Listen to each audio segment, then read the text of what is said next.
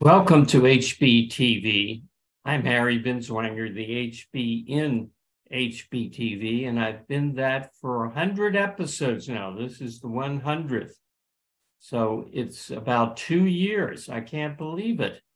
It seems like it's only about 98 or so. So today we're going to do what all the big guys do on TV when they reach a milestone like this. We're going to reprise some of the past shows. I have clips from some of the more interesting things I said. At least they tell me that they were selected on that basis. And I'm going to comment on them, including corrections in at least one case, I think. So let's begin. Before we begin, I should say that the most popular show was the first show, which has continued to gather an audience right to the present day, and it's had 3,000 hits, 3,500.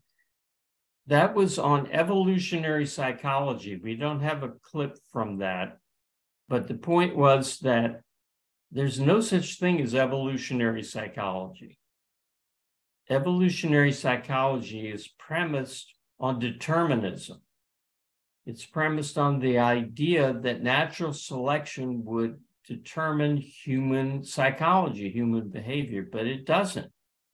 Or put it this way, a genuinely evolutionary psychology would recognize that man evolved a big enough brain to have a conceptual faculty which operates volitionally, so that his beliefs, values, and therefore actions follow from his choices. His choice basically to think, to be objective, to look at reality and go by what he learns about reality, or to drift along in some kind of fog or even blank out his mind and therefore adopt whatever values strike his emotions as reasonable and whatever actions he feels like taking. So evolution is responsible for the fundamental of human psychology, which is a conceptual and therefore self-critical faculty. But evolution cannot make you into a criminal or to an aggressor or to a good husband or a bad husband or any of the kind of things that are ascribed to people in evolution, quote, evolutionary psychology. Okay, let's get to the reprises. Here's the first one. That they're in the order that they were supplied to me. And I think that is a good variety.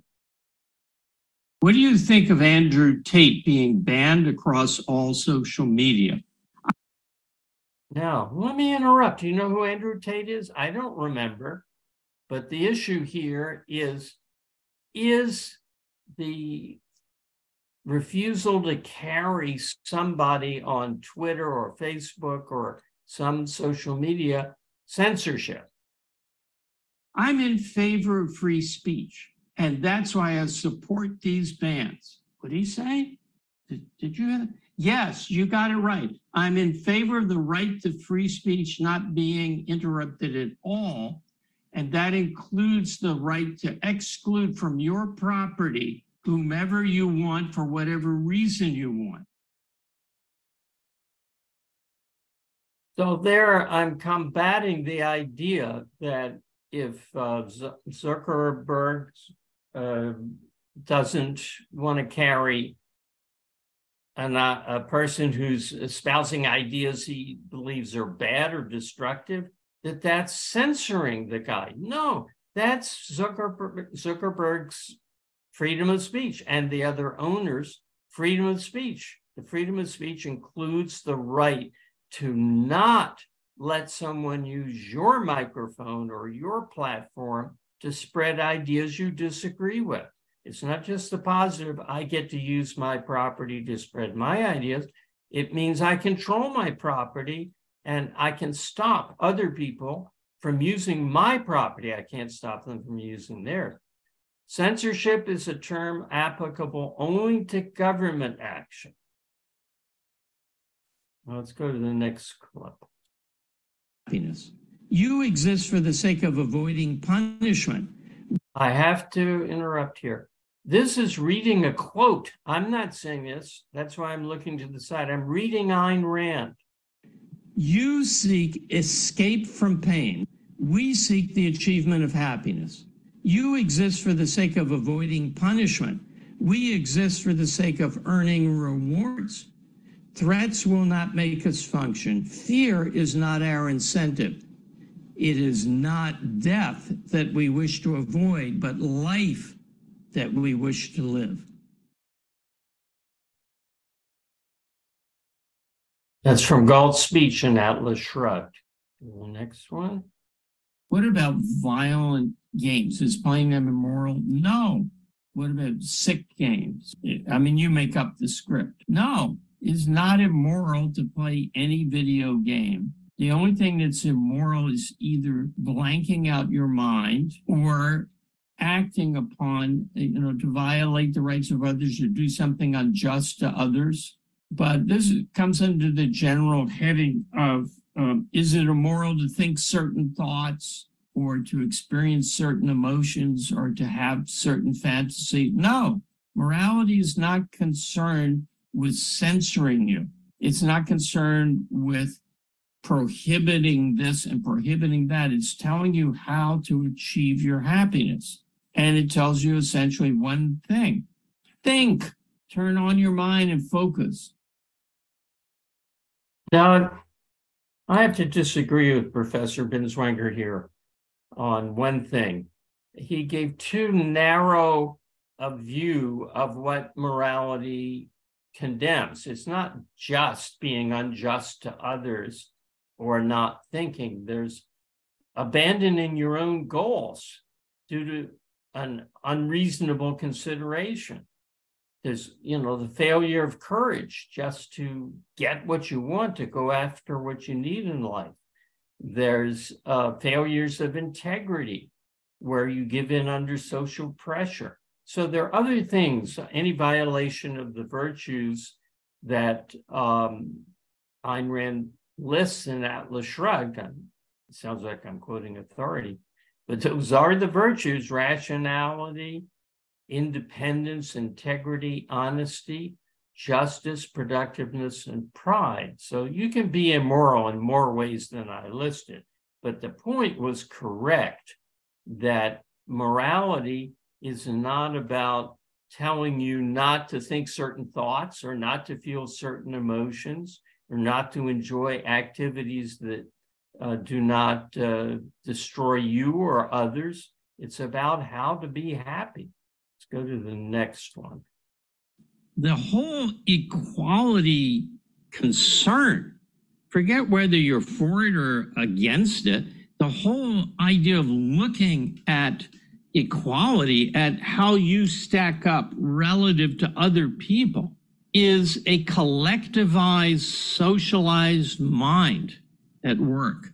A virtuous man, an independent man, does not judge himself by relation to others.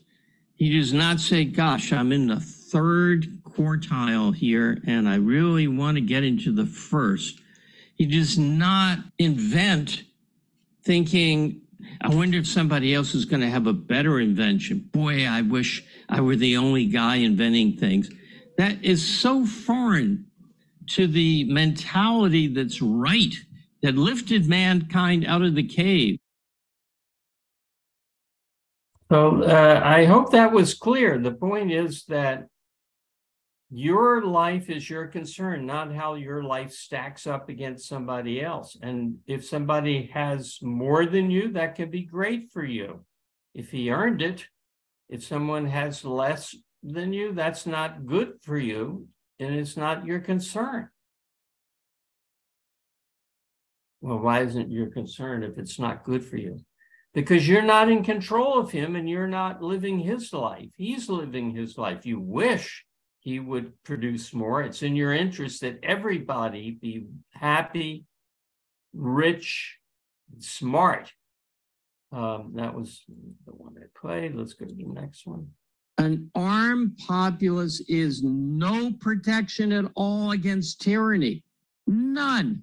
Domestic tyranny. It's a great protection against foreign country taking over, like Russia is trying to do in the Ukraine. But if you're talking about a dictatorship arising in the U.S., there's not going to be anybody, if it can rise, that's going to fight for freedom. So ideas that make a country go to dictatorship, and those ideas have to be held by a majority. Let me elaborate on that if I might, and I might. The conservatives argue with some plausibility on the surface. If the government confronts an armed populace, there are limits to what it can get away with, because the populace will revolt and use their guns to stop a tyranny when it's forming, or to overthrow it once it's formed. No, if the state intellectually of the country is so low that a dictatorship has enough support to take power, then there aren't going to be any good factions in the populace. And what they're going to take up arms for, if they do, is some other horrible thing. It's not going to be freedom fighters versus statists. It's going to be religious statists versus subjectivist statists. So, which we're just about now, is going to be the Trump people versus the woke people. It's not going to be objectivists versus the dictatorship. So the guns that people want to have are going to be used against the most rational people if a dictatorship arises and then we go to a revolt or civil war. Boy, you don't want that. This is one I enjoy, this next one here. What is the character and psychology that's described of God? Here's an omnipotent being who can say, let there be light, and the sun appears. And he is the most touchy, petty, petulant approval seeker that you could imagine. It's obviously a projection of the psychology of the people who created God. If you say, thanks God for helping my parents create me, that was really wonderful. Now I'm going to live and do great things, and I'm going to ignore you. No, you go to church and praise me, get down on your knees, tell me how wonderful I am, or you will go to hell and be persecuted and tormented. How long? 10,000 years? No, not enough. 100,000? No, forever. That's how important it is to me that you tell me I'm good, because maybe I'm not. God is such an inferiority complex. A confident man doesn't go around like, how am I doing? How am I doing? He knows how he's doing. He knows he's good. He's embodied goodness, supposedly. Yet if somebody dares question him or not bow before him and not keep his arbitrary commandments, not place God first, they're going to suffer torment forever. I was a little excited there. I hope that came across, that if there were a God and he were good and he were omnipotent, he wouldn't be the God of the Bible. He wouldn't want you to spend your life in submission praising him. It's only a God who's insecure who would need the praise of people. Is Elon Musk an altruist? I was asked. Elon Musk indicated that the fundamental motivation for his actions is to solve potential problems for, quote, humanity. And then he asks, is that in alignment with the objectivist ethics? In reality, I can tell you that his motivation is not collectivistic and altruistic. How do I know? Because he's too creative for that. In order to have creative solutions, you've got to love what you do and have your subconscious be integrated around that thing. And the subject matter has to fascinate you. That's how you get really creative solutions. If it's something you're doing out of duty to a collective, there won't be any creative thought. So the fact that he is creative suggests that he has an individualistic interpretation of solving humanity's problems. Many of these are answers to questions. And that's what the Well, theory-practice dichotomy really is. Well, abstractly, this should work, but as we observe in concrete particular facts, it doesn't work. It's good in theory, but it's bad in practice. No, if it's bad in practice, it's got to be bad in theory. Theory is for practice. But in order to understand the relationship between the abstract and the concrete and how there could be something properly abstracted that would have to work, you need a theory of measurement omission, which Ayn Rand developed, and nobody knows about that outside of objectivists. So,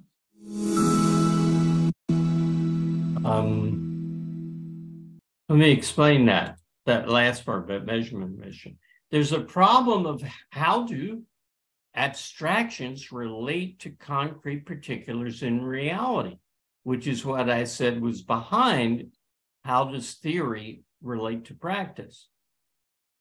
And in order to understand that, you have to have a theory of what's called universals, of how a single term like man could refer to all the human beings, or a single term like energy apply in physics to all the instances of energy that there are in the world, which are so different. And in order to get a correct and decent theory of the relation of abstractions to reality, you need measurement omission as your principle. Measurement omission is Ayn Rand's answer to the problem of the universals. The absence of the theory of measurement omission is why people think there's a theory-practice dichotomy. Ultimately, it doesn't work directly from, oh, they don't know this, so they don't know that. Do this one. Let's go to the next one because there are too many. This is interesting. Can being a professional games player, poker, chess, sports, esports, fulfill man's need for productivity, assuming he can make a living at it, takes it seriously, pursues growth, etc.? Yes, in essence. Why? Because it's entertaining to watch. So take poker, which is a zero-sum game. Millions of people watch poker on cable TV. It's very interesting, and it calls upon thinking skills. The ones who win, and the ability, which I lack a lot, the ability to master your emotions. The one reason why sports is so popular today is the lack of heroes. There are heroes to admire, people doing great things in sports, but not in the real world very much. So that was when I said the lack of heroes, I meant outside of sports, which makes people go to sports to have something to look up to, some example of excellence, competence, dedication, courage. Why do philosophers now write their papers in such hard and unreadable language? It is often the case that a paper says nothing, being 70 pages long. There's so many reasons that I wanted to get to the essential one. And I think the essential is philosophy has been severed from life. Philosophers, particularly the ones writing those papers, regard it as a game like soccer. And the way you score a goal is by recognition from your colleagues and advancement in the academic pecking order. And the only way that you can do that is to publish. And the more you publish, the better.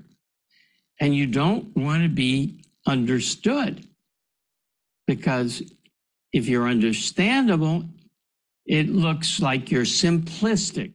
This one got a large number of views. The question is not a legal question. People try to escape the moral question by going to the legal issue. The legal issue of, well, the Second Amendment does or does not give Americans the right to bear arms, to have guns. That's not the issue. If the Second Amendment does not give Americans the rights to bear arms, they still have that right. And the Second Amendment should be modified to allow that, to state that. Now that needs a little clarification too. The moral issue is really, does the government have the right to punish the innocent for the sins of the guilty?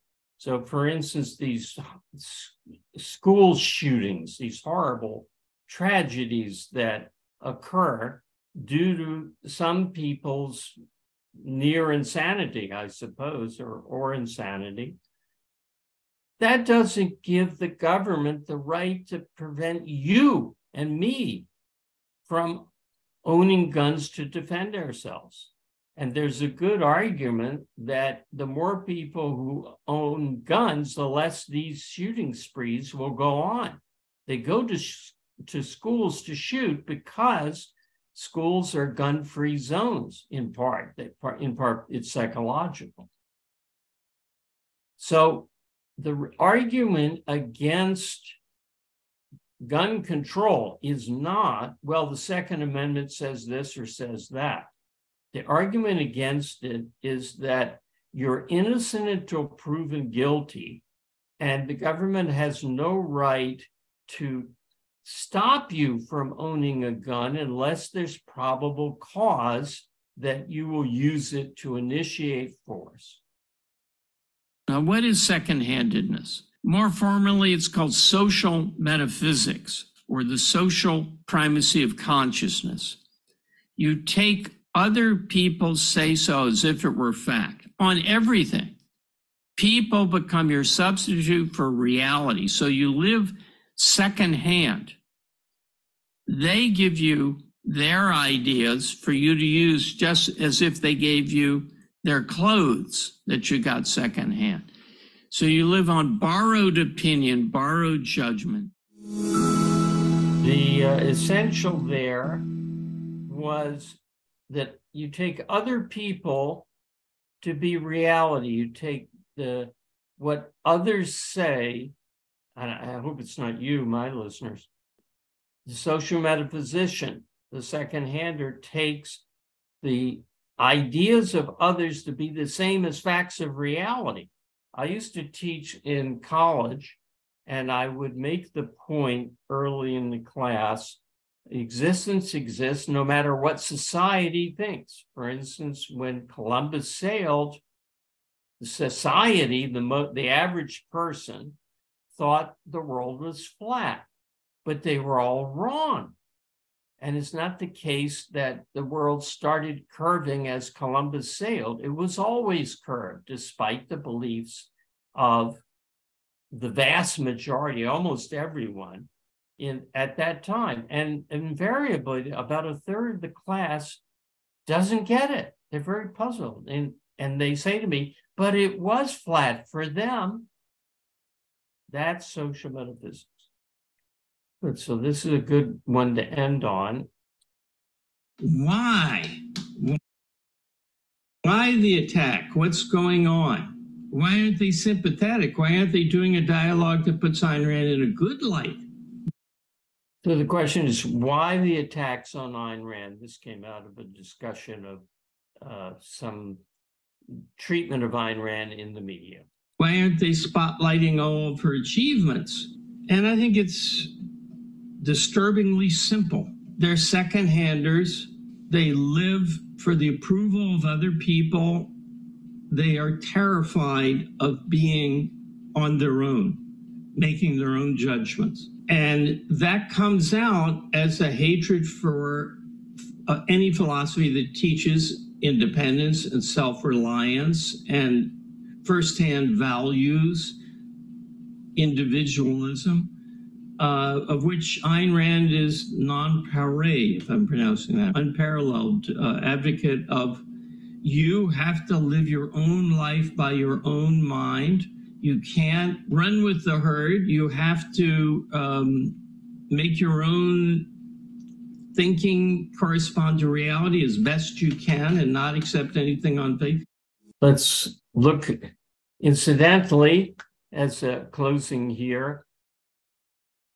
These are in my living room. There are two paintings by Ayn Rand's husband, Frank O'Connor. They look a little blurry. They're not blurry in reality. And unfortunately, my head is obscuring parts of them. But there are two wonderful paintings, both of them studies not completed, that I got from her estate when she died, and very happy to have them as my constant companions. So that's the reprise of the, I don't know if it's the best, but it's the ones we have clips from the 100 episodes. Thank you for tuning in, and I hope to see you next week on HBTV.